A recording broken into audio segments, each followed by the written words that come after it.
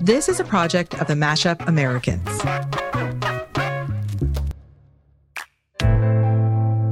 Welcome to Grief Collected, where we explore how grief moves through our bodies, our families, and our communities, and why we need to feel it all in order to transform our future. Today, we're sharing a literary meditation from one of our favorite writers on earth, the wonderful Alexander Chee. Hey all, this is Amy Choi, and I'm so beyond excited to share a meditation with you today, a reading on grief from one of my absolute favorite writers, Alexander Chee. Alexander is the author of the novels Edinburgh and The Queen of the Night, as well as an essay collection that moved me profoundly called How to Write an Autobiographical Novel. He joins the podcast today to share an essay he published in 2018, Why Grieve is the Word of the Year. 2018 seems like an impossibly faraway time pre-pandemic, but every word still rings true. I hope the compassion, love, wisdom, and tenderness he weaves into his grief and into his words resonates with you as much as it does with us. Why Grieve is the Word of the Year. The last few years, I've become a commuter, though I suppose I always was one in some attenuated way. My current commute ranges widely. Sometimes it is just the 25 minutes it takes me to drive from my apartment in Vermont to my classroom in New Hampshire and back again. As my husband still works in New York, sometimes it is the 5 hours I travel to him on the bus. And then I have been traveling more than ever, touring for my new book and teaching writing in far-flung places, either exotic or mundane, Florence, Italy, or Portland, Oregon, for example.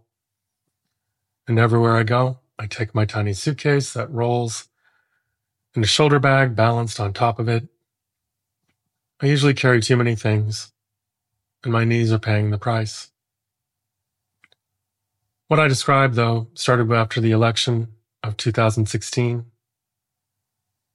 I would be simply going along with my day, and then I would just stop. I would usually be listening to the news on the radio or looking at tweets after turning off the ignition in my car, and I would find myself just sitting there, unable to commute any further, a tiredness so deep I could scarcely believe it. Who do you think is going to carry you? I began to tease myself. For months, I wondered why. But then, one night this fall, I had a memory of when I would be tired, but not quite asleep at the end of a car trip. And I would pretend to be asleep, so my father would carry me out of the car and into the house. I enjoyed it so much. The silent, tender contact. It was my dad I was waiting for, gone these 38 years, and me, still being the boy wishing for him to show up and carry me to bed. I was surprised to find myself caught in old grief because I have so much new grief still unmet. Losses going back over the last few years. People I feel I have not had time to mourn. The friend who died the night of the election of 2016, thinking Hillary Clinton would be president, or the friend who succumbed to his addiction at last. I had once helped him through a night like the one he didn't survive. Or the family member who took his life, feeling as if the God he'd prayed to had stopped speaking to him. This isn't even all of them, and it isn't even all I need to grieve. I always knew those in power would rather kill the world than share power or give it up, but it is still stark to recall the dead. Those who died in Puerto Rico, their survivors still waiting for help, migrant children separated at the border from their parents, made to travel in Halloween masks to disguise them, or representing themselves in court as young as 2 years old, dying without medical care after sleeping in cages, and their families killed on their return by those they fled. They weren't exaggerating about fleeing for their lives. The veterans who have taken their own lives at home now, and outnumbering those fallen in a war that has lasted longer than some of their lives, and those they were sent to kill. There's a research for an AIDS cure, entirely halted by the government because it uses fetal tissue. There's the Yemeni genocide victims, the Myanmar genocide victims, and the Syrian ones. And there's a horrific repetitiveness to it all, as if it all comes out of the same kit of evil, passed around between governments and glimpsed when I read about the authoritarians in other countries, and sometimes for a moment think I'm reading the news about the ones here at home. I am trying to save my ability to respond, a friend said the other day at lunch. She was explaining her own reluctance to do more than read headlines. I wondered if that was even what had happened to me. I wondered if being unable to read the news was already an inability to respond. I didn't say anything, though, because for some people, staying alive is their form of resistance, and it has to be enough, even as we have to do more. But I recently concluded I saved my ability to respond by responding. How are you doing? People ask me, and for the last few years I'll say, I feel like a bowling ball in the wind, or as one friend observed after I said this, a hurricane. I feel like a stone skipping across an ocean of grief that is also me. I used to love taking pictures of the clouds, for example, but I don't as much anymore, increasingly certain that their size and splendor is a result of the evaporating ice at the poles. I am still haunted by the morning in 2007 when I woke to find it 50 degrees in late December in Massachusetts and averted my eyes at the weak new mosquitoes plastered to the humid walls and door of my apartment's foyer. They, like me, were certain something was increasingly wrong.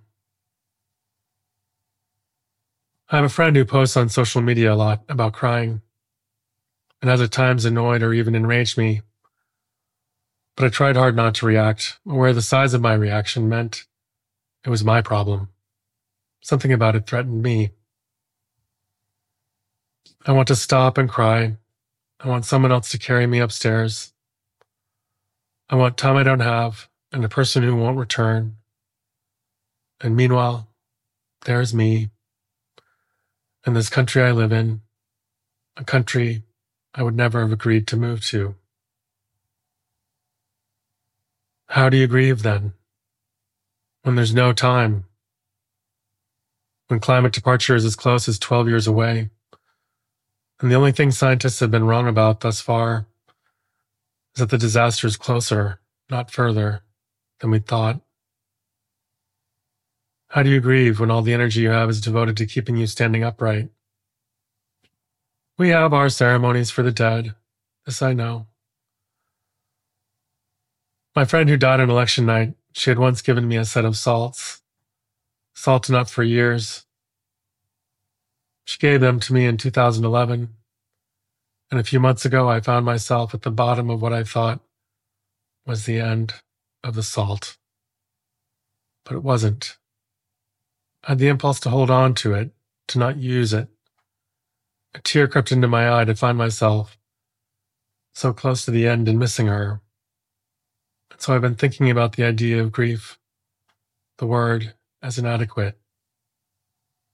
Maybe what I need is not to lose myself in grief, but to find myself in grieving, to live in the verb of it, grieve, to admit my grieving into my life so I can grieve and live and keep those I've lost alongside those still here as I go forward into each new day. I write this on the night I am off to celebrate the last novel of a friend who died the year before. This novel is a little like that salt. I didn't know he had one more book to give us until it came in the mail. I think the dead always find their way back to us somehow, just never the way we expect. Maybe the only answer I need for now is just to keep moving forward whether with tears or smiles, and to keep giving what I have and letting the future decide how it arrives and to whom. Maybe that's all we can do. All I know is that grief never ends because love never ends, and I wouldn't want it any other way.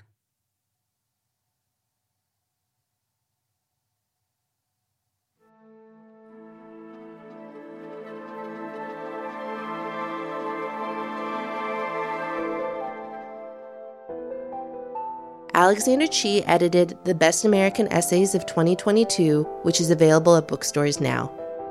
You can also find him on Instagram at Chee Mobile.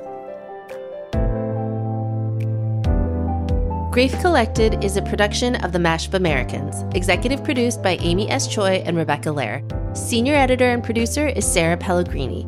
Development producer is Dupe Oyebolu. Production manager, Shelby Sandlin. Original music composed by the Brothers Tang. Sound design support by Pedro Rafael Rosado. Website design by Voxy.